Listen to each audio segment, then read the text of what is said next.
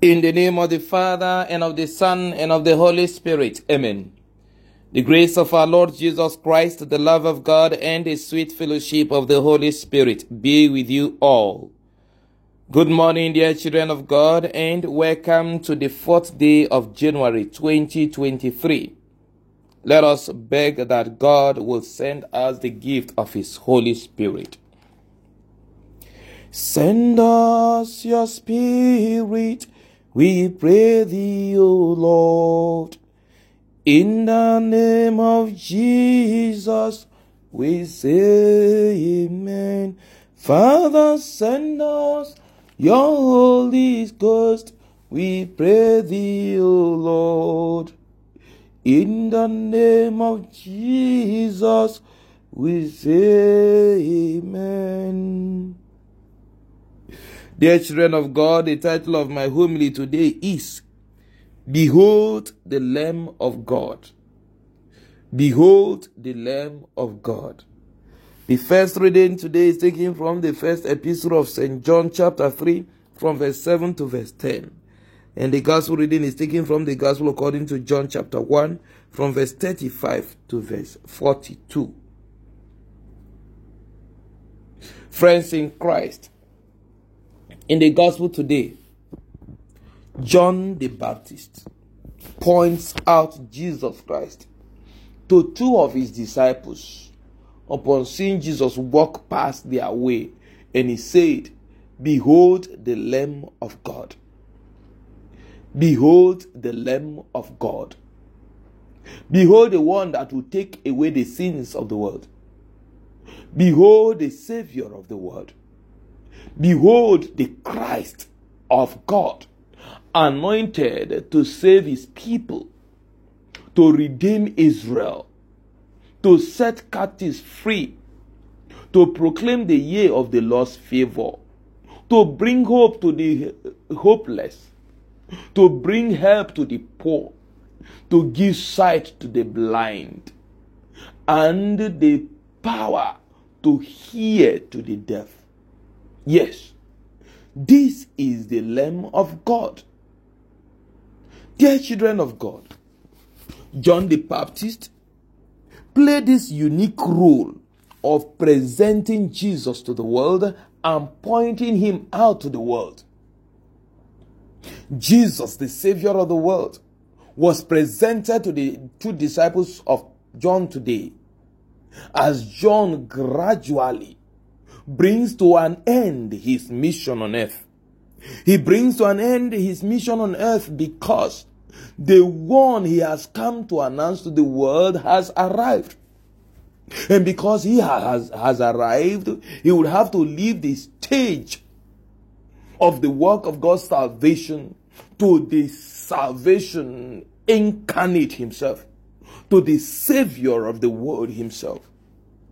And so with the coming of the Savior of humanity, the works of every other human person in terms of enhancing the salvation of others becomes a participation in the salvific work of the Savior of humanity. And so John participated and pointed out the Savior to Andrew and his colleague, disciples of John. And they carried on with that task of participating in the salvific work of Jesus Christ by introducing others to the salvation of God made manifest in Christ Jesus. That is what Andrew did upon his encounter with Jesus. He returned to his own home and said to his brother, Peter, come, we have seen the Savior. And so he said to him, come, let us go to the Savior. And Jesus indeed welcomed them. Now, when John and the other disciple of John the Baptist, Andrew rather, and the other disciple of John the Baptist saw Jesus, they said to him, Rabbi, teacher, show us where you live. And Jesus said to them, come and see. This invitation to come and see the place he stays is not just for them to have the physical sighting of his place of abode. Remember, Jesus says, the Son of Man has no place to lay his head. This statement he made of himself.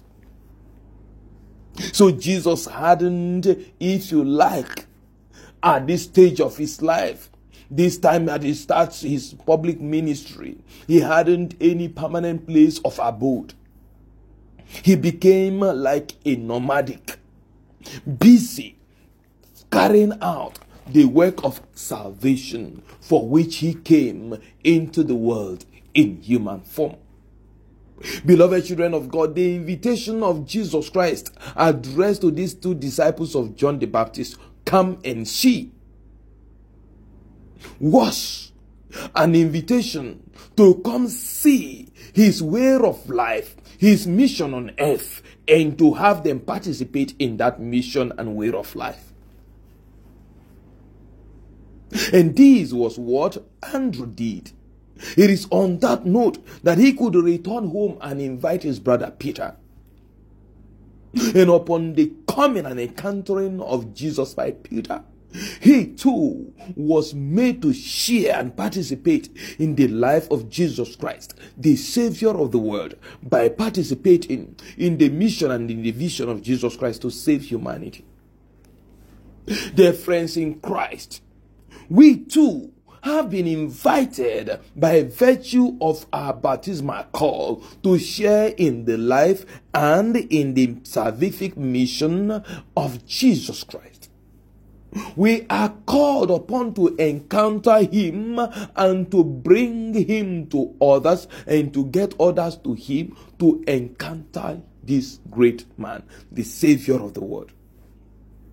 Having been saved, we are now made agents of the salvation of God for humanity. Having experienced God, we have now been consecrated as instrument through which others will experience the same God. Dear friends in Christ, the question we are faced with today is, to what extent have we been able to participate fully and share in full in this salvific mission and vision of Jesus Christ?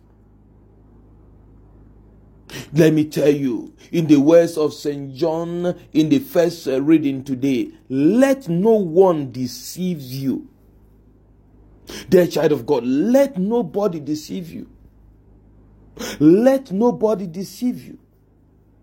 I saw a clip recently, a video clip of a supposed prophet carrying out all kinds of blood sacrifices with a view purportedly to make people rich and wealthy. And this person, in his own words, is a prophet like other prophets.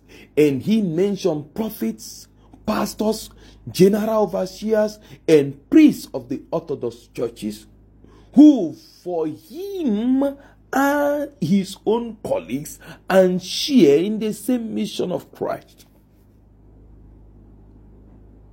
I do not say this to judge him.